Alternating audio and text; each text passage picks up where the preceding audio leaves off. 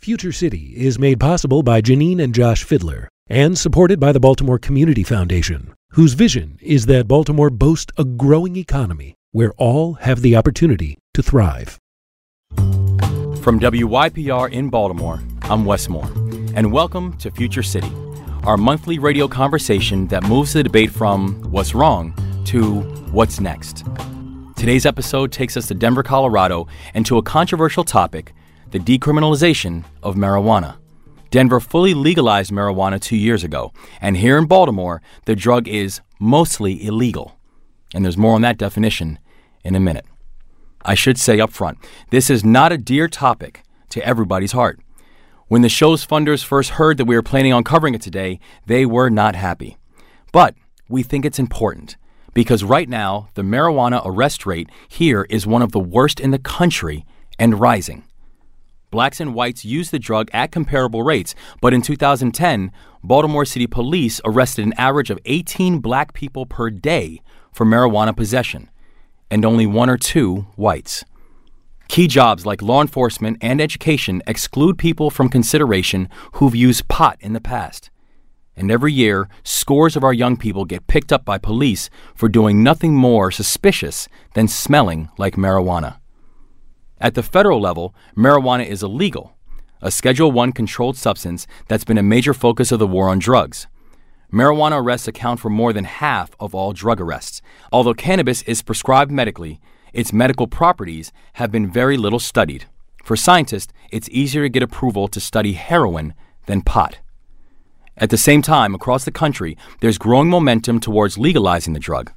Medical cannabis is now allowed to some degrees in 41 states. In 4 of those, recreational pot is legal too, and several other states will vote on that question in November. The pattern in cities and states that have made the drug fully legal is for legalization and regulation of medical marijuana to lead, and within a few years, to full decriminalization. But right now, even in most of the places where it's fine to use medical marijuana, selling it is a felony.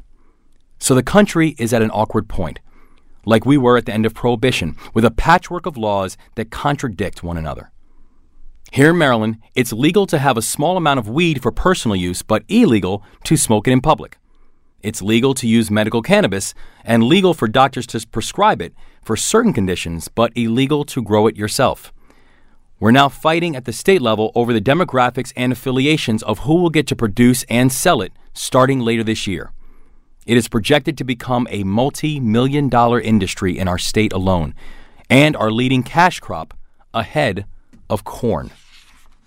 Colorado beat us to legalizing medical marijuana 16 years ago, and in 2014, it became the first place in the world where it's legal to sell small amounts of marijuana for personal use.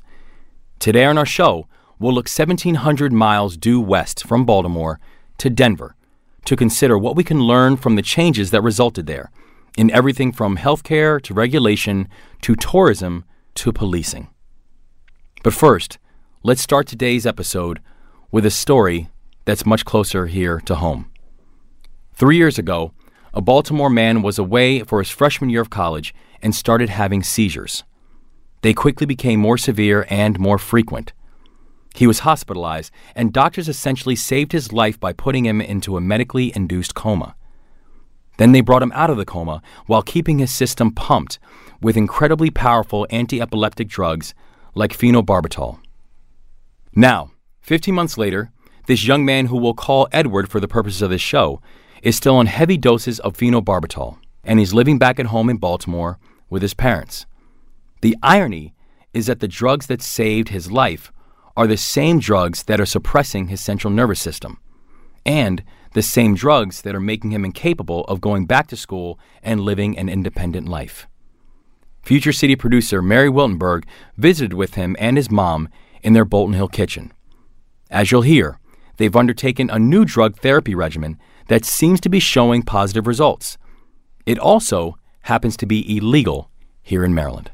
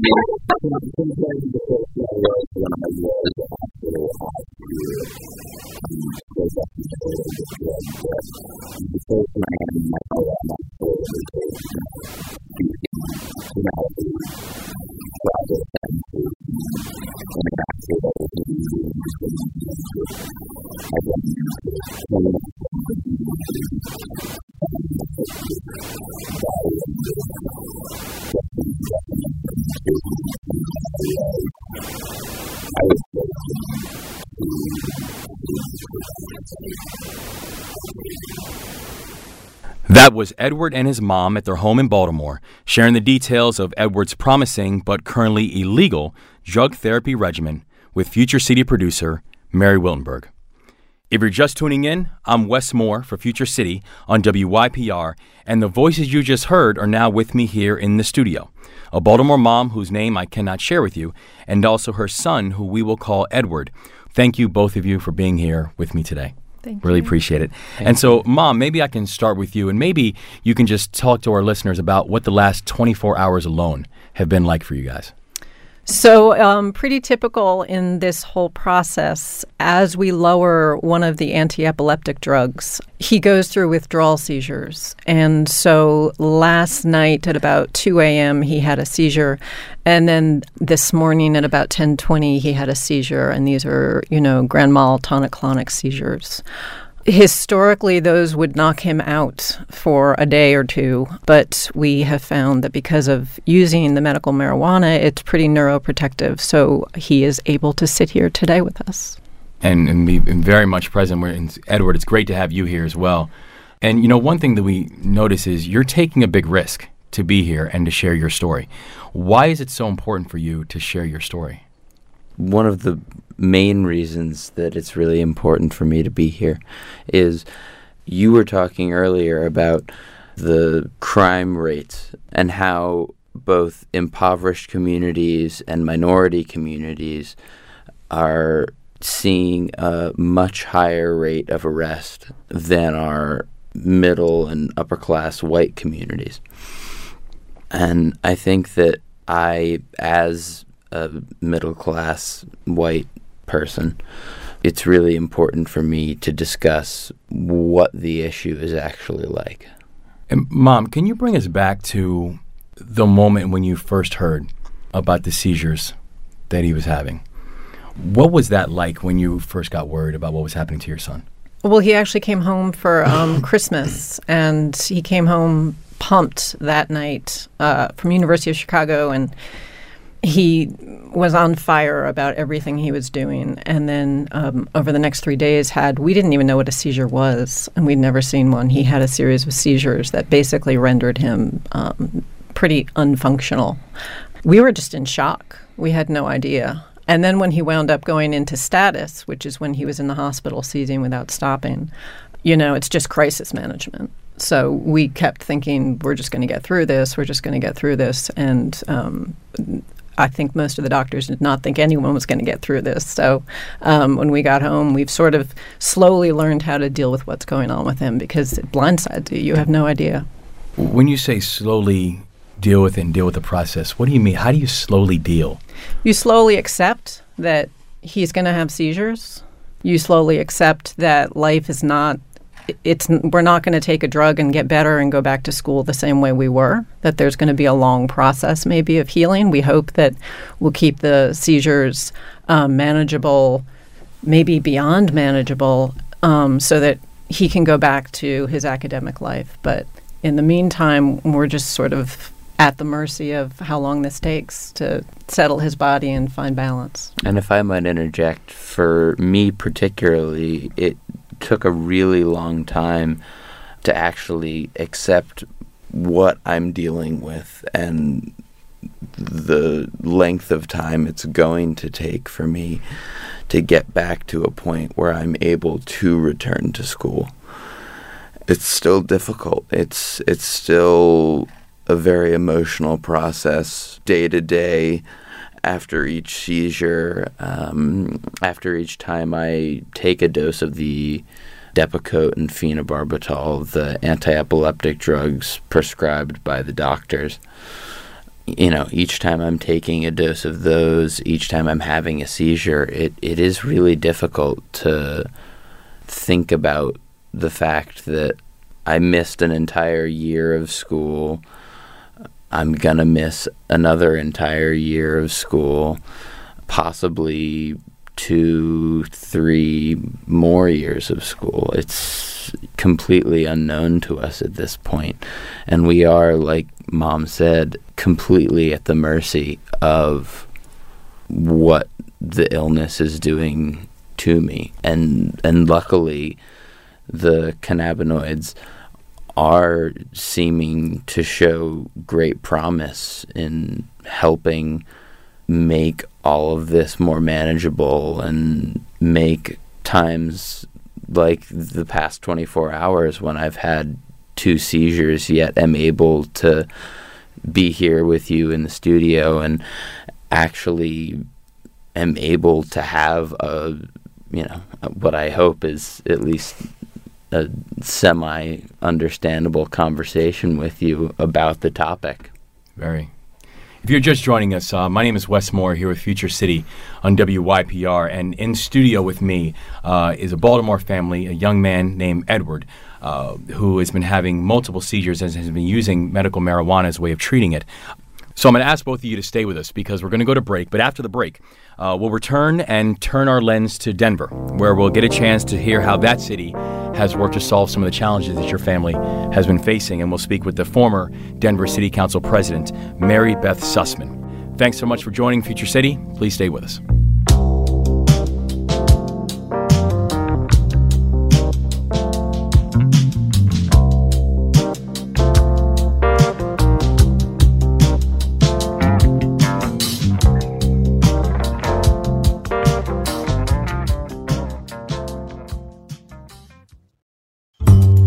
Hi, I'm Wes Moore, and this is Future City on WYPR.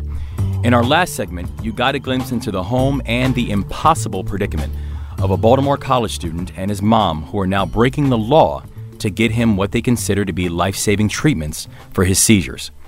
That tension should ease some within the next year as Maryland's medical marijuana industry comes online. But in the meantime, families from across the country are flocking to cities like Denver, where marijuana became legal for the first time for medical use and then 2 years ago for personal use. Instrumental in that change was our next guest. Joining me now by phone is the former Denver City Council President, Mary Beth Sussman, who has overseen the process of pot becoming legal in her city. Mary Beth, welcome and thank you so much. Thank you for having me. So first, if you can, help me get a picture of what's actually changed in Denver. How does it look different? How does it smell different? How has this changed the scene that we have in Denver? We actually now have more marijuana outlets than we have Starbucks. There are quite a number of them, and we have not only the retail stores, but we have cultivation facilities, and we have manufacturers of edibles, and we have testing facilities.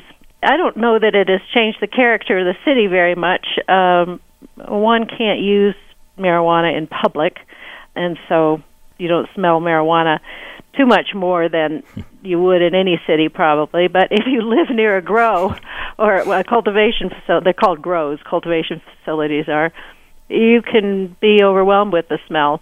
That's why we actually have new enforcement on emitting odors out of cultivation facilities.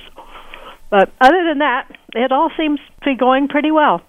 But you talk about how this really has become a fully integrated part into the fabric, into the culture, into the economy of the city. What did it take to actually make that happen? About 3 or 4 years ago, we approved medical marijuana, and it had a lot of restrictions. But then the voters of Colorado voted to have recreational marijuana. And that took a lot of thought. We, first of all, because it was a statewide ballot issue, and so it became legal in all of Colorado. So we first we met with the state legislature and state agencies to create a sort of structure of how we were going to do time, place, and manner of how you could use marijuana.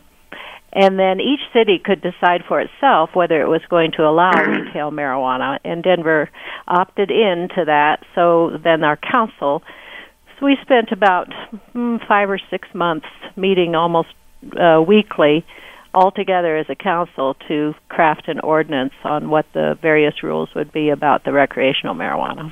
What did you find to be some of the biggest hurdles that you all had to overcome in order to get this passed? Well, the first of all was whether it could be used in public. Also, distances that we wanted the stores to be from schools and from daycare centers and rec centers. We had to decide what public meant. We spent several days discussing whether you'd be able to smoke it on your front porch of your house. Was that public or was that private? We finally decided that was also private. You can smoke it on your property. It was also, you can grow it yourself, and so we wanted to say how much can you grow. There was a limitation on medical marijuana, and we wanted to make a limitation on recreational marijuana as well. So we did make rules about how much you could grow for yourself, which led to some interesting things because there were all kinds of new businesses that cropped up, which were people who would grow it for others. So that we had a rule that each individual could have 6 plants, but you had these enterprising people who said, look, I'll grow your 6 plants for you, and then he would grow 30 other people's 6 plants until he had a huge grow facility himself that was unlicensed. So we've had some very interesting experiences with it. So it's breeded the entrepreneurial spirit inside of Denver. Yes, absolutely right. That's right. In fact, I was asked to talk to a class at Johns Hopkins once, a class called Capitalism, about marijuana capitalism, and I told them, I said, here, I can't believe I'm an aging hippie once thought of as a commie pinko talking to a class on capitalism about drugs. But this has had very real economic impacts to the city and to the state. I mean, can you quantify what kind of impacts we're talking about here? Well, in 2015, Denver itself had got about $29.5 million in tax revenue from the sale of marijuana, both medical and recreational. And year-to-date, and as of August, we're about $17.8 million, so we're thinking we're going to break that $29.5 million this year and have greater revenues. How have you structured the way that the revenues are being dispersed, and can you talk a little bit about how what the economic impact has meant for the diversity of the economic field? We have a special tax on marijuana. We have a regular sales tax, and then we added a 3.5% extra tax on it. And that extra tax is used for education and regulation and enforcement of the rules. But the rest of it goes right into general fund. If you think about it, marijuana production is a manufacturing industry. It's a primary industry which creates dollars in an economy. It's not like service industries that just have dollars sort of multiply and are traded between each other. It actually creates dollars. And then it has had a need for some very interesting machines. Actually, their electric bills are amazing. In one grow, they told me that their electric bill per month is $30,000 because they keep it all under grow lights. All of it has to be raised indoors. And it has used up our warehouse space like crazy. It has raised the rates for renting warehouse space enormously.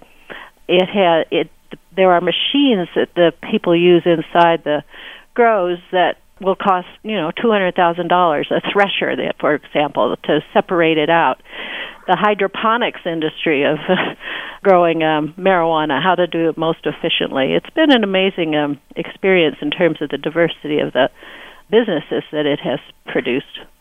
If you're just joining me, you are listening to Future City with Wes Moore, and we're talking with the former City Council President for Denver, Miss Mary Beth Sussman, about how Denver moved towards not just decriminalization, but eventually full legalization of marijuana. So, Mary Beth, what type of challenges do you still face as you're thinking about the continued growth of the industry and how people continue to perceive the growth of the industry? Well, we're actually hoping that many states legalize it so that we won't be thought of as the different state, and so that it becomes kind of a ho-hum thing that, everybody is doing it. Our marijuana tourism is hard to pin down. We do have some of it, but there's a lot of reasons to come to Colorado, and the marijuana tourism, it doesn't account for a very large proportion of the tourism that we have. One of the issues we just had the other day is that there are illegal grows of marijuana, and the police have just asked us to increase their budget for storage space for the seized marijuana that they have. Apparently they have so much of it that they don't have space for it, which I thought was an interesting problem. The other problem is that the stores have tended to congregate in as you can imagine, lower rent areas because the rent is lower.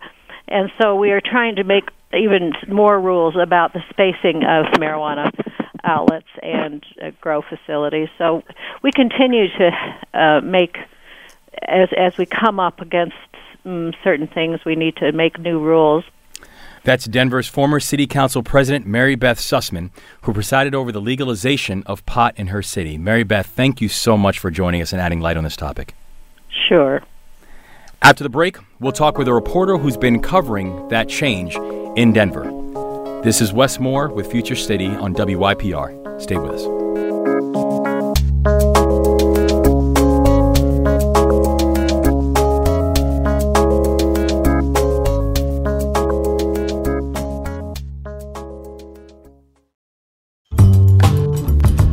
I'm Wes Moore, and this is Future City on WYPR. Welcome back to the show.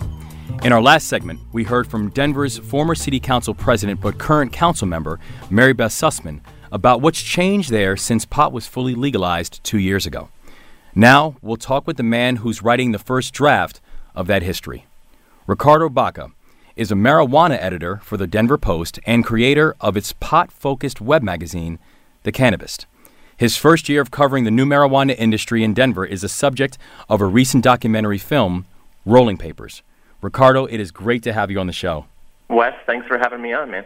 The first thing I wanted to know is thinking about the outcomes that you've seen thus far and that you've covered. Which of the stats and the studies that you have seen and explored and put out there have been the most meaningful to you about the impact this has had so far?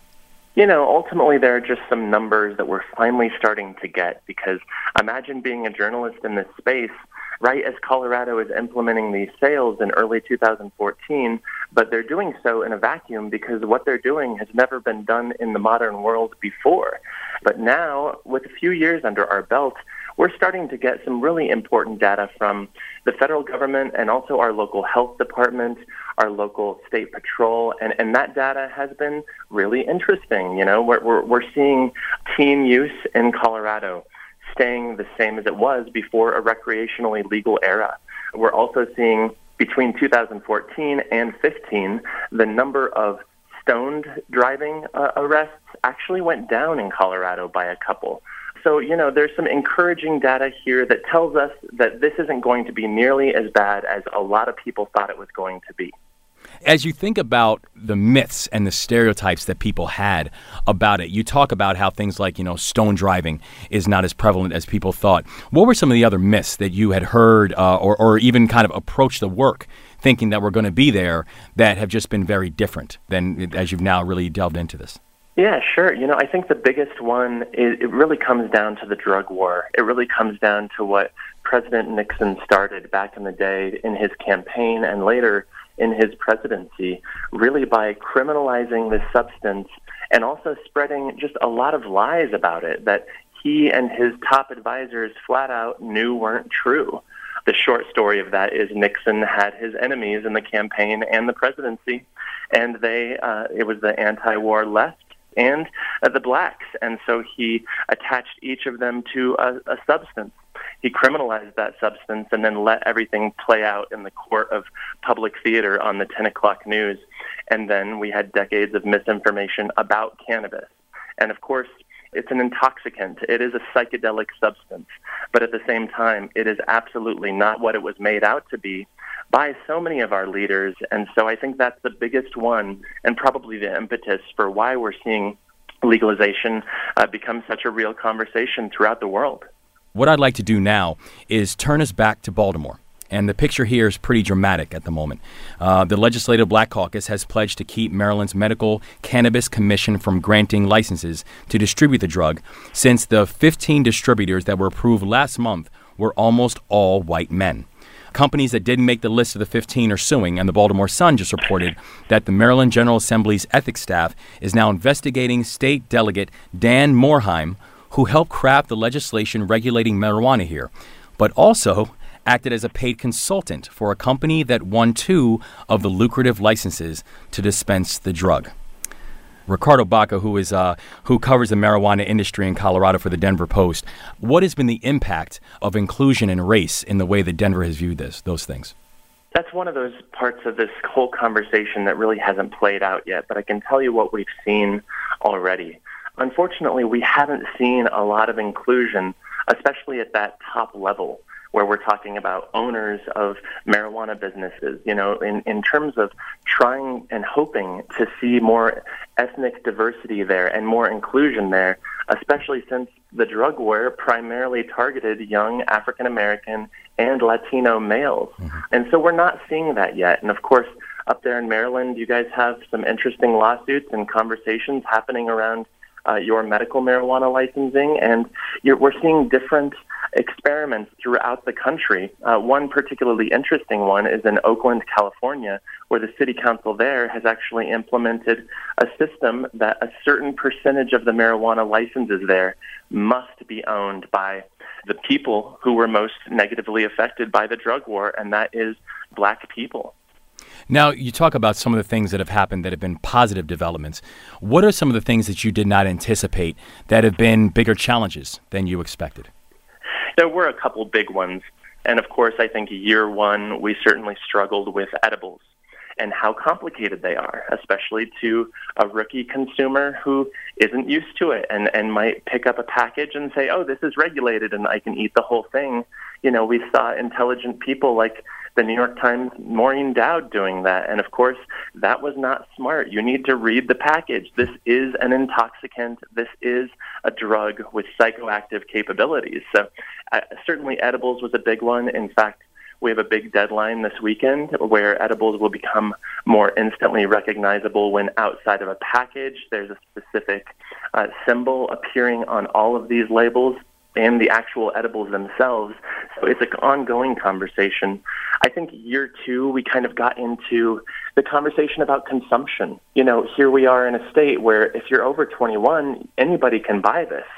Yet there are almost no places to consume this substance, The only place you can totally legally consume marijuana, whether you're talking about a vaporizer or an edible or flower, is a private home with that person's permission. So even if you're at an Airbnb, you need the homeowner's permission. You can't do it on the street. You can't do it in the park. You can't do it in your hotel. This is an issue we're still dealing with, and actually voters here in Denver will be voting on a measure that could allow limited social use in certain businesses. If you're just tuning in, I'm Wes Moore with Future City on WYPR, and speaking by phone, the voice you just heard is Ricardo Baca, who covers Colorado's marijuana industry for the Denver Post. Joining us now is Major Neil Franklin, a retired career officer with the Baltimore City and Maryland State Police, and also executive director of the national advocacy group, LEAP, Law Enforcement Against Prohibition. Major Franklin, welcome to the show. Well, thanks for having me on, Wes. So thinking about what we've heard that's taking place in Denver and also the things that are taking place, now here in Maryland, I know that you started your career as a narcotics officer. How has that background led you to the work that you're doing now with LEAP, and how you think about this process going forward in the state? Yeah, what led me was back in 2000 after I retired from the Maryland State Police. A good friend of mine, Ed Totley, he was a undercover agent for the Maryland State Police, and he was working with the FBI down in the Washington, D.C. area on a task force, and he was buying cocaine from a mid-level drug dealer. And it's just the nature of this illicit underground business. You know, violence follows it. Everywhere it goes, it's part of the business. And this drug dealer decided he wanted to rip Ed Totley off and keep the money and the drugs. And in order to do that, in such a illegal business, he figured he'd have to kill Ed Totley. And that's what he did. He shot him at point-blank range and killed him. It was that moment that drew my attention to the violence surrounding this trade. And then I started thinking about the civilians, such as the Dawson family of 5 that was killed in East Baltimore just 2 years after Ed was killed. The drug dealer who set up shop right outside of their home, this was an act of retaliation for her working with the police in trying to get him arrested along with his crew, and he set their home on fire in the middle of the night and killed the entire family, 5 kids and mother and father. So it was violence that brought me to this place of activism to end drug prohibition, to reduce crime, disease, death, and addiction. And so here I am today, now seeing the other evidence of these failed policies, such as mass incarceration and militarization of our police departments, very, very strained and problematic police-community relations, as we've seen here reflected in Baltimore with the Department of Justice investigation, and more and more and more. So that's why I'm here. How do you see marijuana as different than some of these other drugs we're talking about, or do you? Well, you know, we know that prohibition doesn't work for any of these drugs, whether we're talking marijuana, whether we're talking cocaine, whether we're talking meth, heroin, or anything else. We have to figure out the proper system of regulation and control. You cannot control anything that you prohibit. All you can do is turn it over to organized crime, gangs and crews to manage within our neighborhoods and our communities, and we see what happens when we turn it over to them. So it's about the policy for us, but, you know, the more problematic you believe a drug can be, that's more of a reason for regulating and controlling it. So we've started down this path, thank goodness, for marijuana, because that's the number one moneymaker of organized crime. So we can get that off the table, and we can start working on these other drugs. Ricardo, if we can just loop you back in here real quick. Ricardo Baca, who covers the marijuana industry in Colorado for the Denver Post. What are your thoughts after hearing Major Franklin talk about prohibition and particularly how violence and the war on drugs played into that? Yeah, sure. You know, we're seeing this in our communities locally. You know, I'm seeing it in Denver and Colorado, but this is also an international concern. You know, of course, it's no surprise that we used to get so much of our illegal drugs, cannabis included, from south of the border. You know, this is a very big concern, especially when you consider what we've seen over the years with narco trafficking. You know, you can't downplay that as a benefit to legalization. And on an international level, one of the things we're seeing is, you know, there are fewer pounds of cannabis being caught at the U.S.-Mexico border simply because, in part, you know, legalization north of the border. They're trying to sneak less cannabis through the border. They're growing less. These cartels are recognizing that their product is losing money and it's becoming more and more difficult. They're tearing up marijuana plants and planting poppy plants, and that's what they're seeing in those northern Mexico states that have always been cultivating cannabis for decades. So I think the violence is something that you have to consider when you are a person voting on one of these 9 marijuana initiatives in November. This is Future City on WYPR. You were just hearing the voice of Ricardo Baca, who covers the Colorado marijuana industry for the Denver Post, and also Major Neil Franklin, who's a retired career officer and also the executive director of a national advocacy group called LEAP, Law Enforcement Against Prohibition. I want to thank you both for joining us today. Thanks for having me on, Wes. Yeah, thank you. Now, I'd like to bring Todd Oppenheim into the conversation, who's a longtime public defender in this city and who's also seen your more than your fair share of marijuana arrests. Todd, thanks so much for joining the show.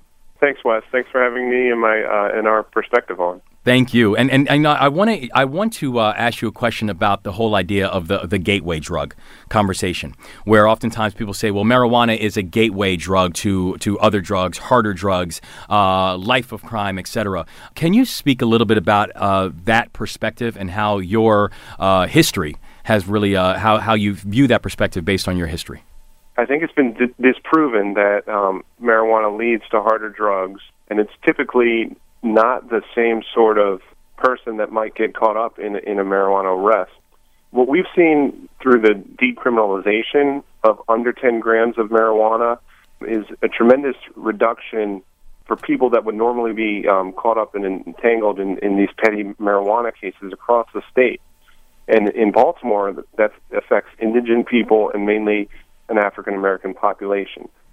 So, a lot of people that don't have criminal records, people that are recreational drug users, get arrested for these offenses a lot, which is very different than people who are arrested for heroin addictions, cocaine addictions, that often have serious mental health issues that tie into those types of arrests. So it's a very different client, I think, that is entangled because of the criminalization of marijuana.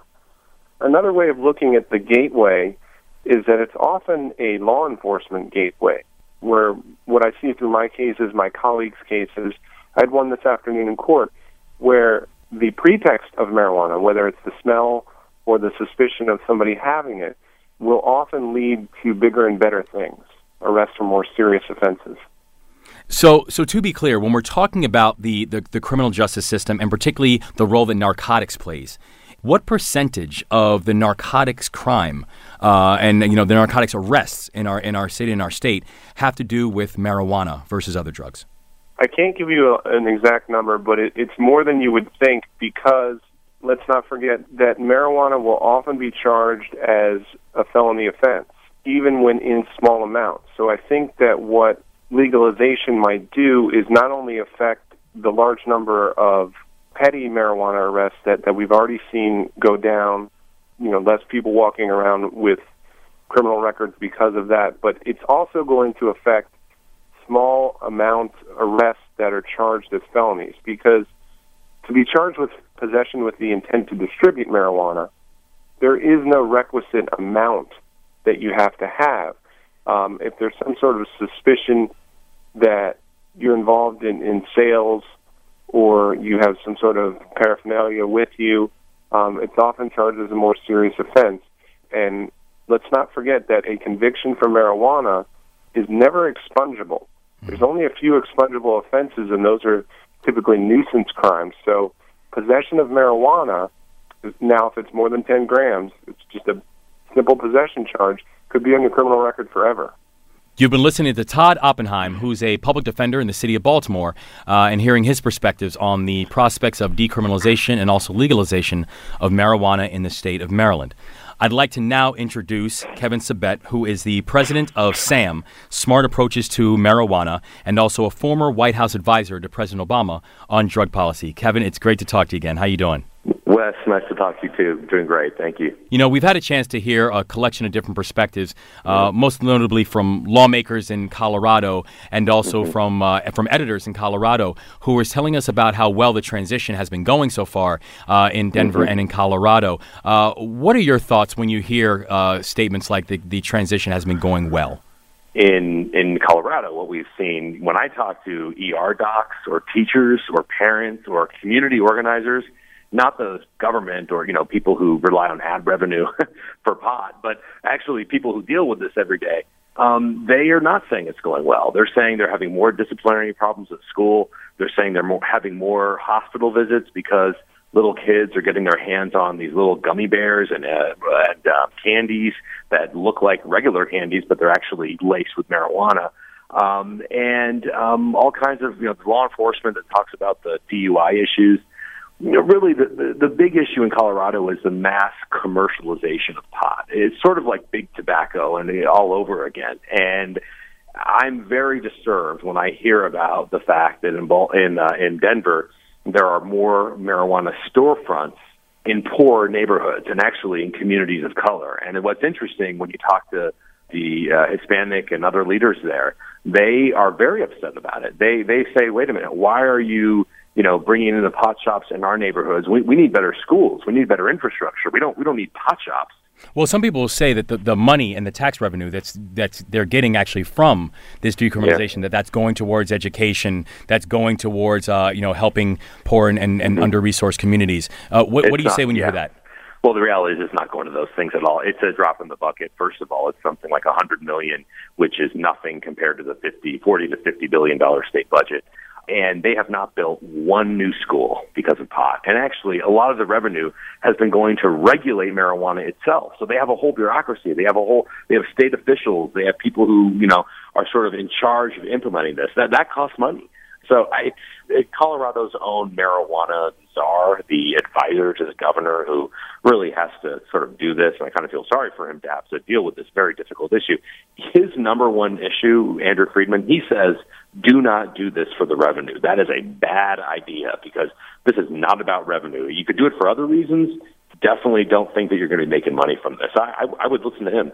And what are some of the other reasons that people talk about why it should be done? Because I think one thing that people know is that the status quo in the way that people have dealt with this issue, particularly the massive disparities in criminalization of it, can't stay the same. So how should people be thinking about it, and what should be the motivations and reasons behind it? You're exactly right. There has been a mass disparity. There is a massive issue with arrest records, even in decriminalized places, that we must deal with. And we don't want to give people criminal records for using pot because we know that the enforcement will be disproportionate simply because, frankly, richer people can, use marijuana indoors in the basement and not get caught. And folks who don't have as much money, really, they're out in public more often. They're dealing with law enforcement for other reasons more often. So there will be disparate arrest rates, and we have to be very mindful of that. But the answer to that issue is not Big Tobacco 2.0. We had an industry in this country that lied to the American people for a century just so they could get rich. And I think the move to legalize in Colorado and elsewhere, it's not about marijuana. It's about money. It's about making money and about a small number of people. And by the way, that small number of people are really 30-some-year-old rich white guys, Wes, that you and I probably went to Oxford with when we were there. I mean, these are smart guys with, Ivy League MBAs, and they see this as a money-making thing. And when it becomes about money, that's when we see the disparate impacts actually on the communities of color and communities that have been disenfranchised. Nobody can say that alcohol being legal has been helpful for communities of color and poorer communities. And I worry that if we copy the alcohol and tobacco models, which is what Colorado is very proudly doing, as you've been talking to folks, that we see that disparate impact. So, look, what it would look like to me is prevention, early intervention, non-criminal penalties. We don't need to be putting anybody in prison for smoking a joint. Don't give people criminal records either. Work with communities, but let's deal with the core issues in those communities: education, health, housing, all of those things. The idea that we're going to put a pot shop and that's going to be helpful to people who already are dealt a bad hand in life, it doesn't make any sense. What I also think is really interesting is that when you look at arrests and disparity of arrests, which I think is a huge issue in the criminal justice system that we have to confront, in Colorado, more kids are being arrested for pot than they were before legalization. And the groups that's getting arrested, the increase is coming from, are young Black and young Hispanic kids. And I think people are shocked at that. I'm shocked at that. So explain to me. So despite legalization, more Black and Latino kids are being arrested now than before? Absolutely. Kids are bringing it to school. Kids are using it in public, and they may have already had disproportionate arrests for everything else. And so they're now having disproportionate arrests for example, bringing pot to school or public use. using on the corner, whatever.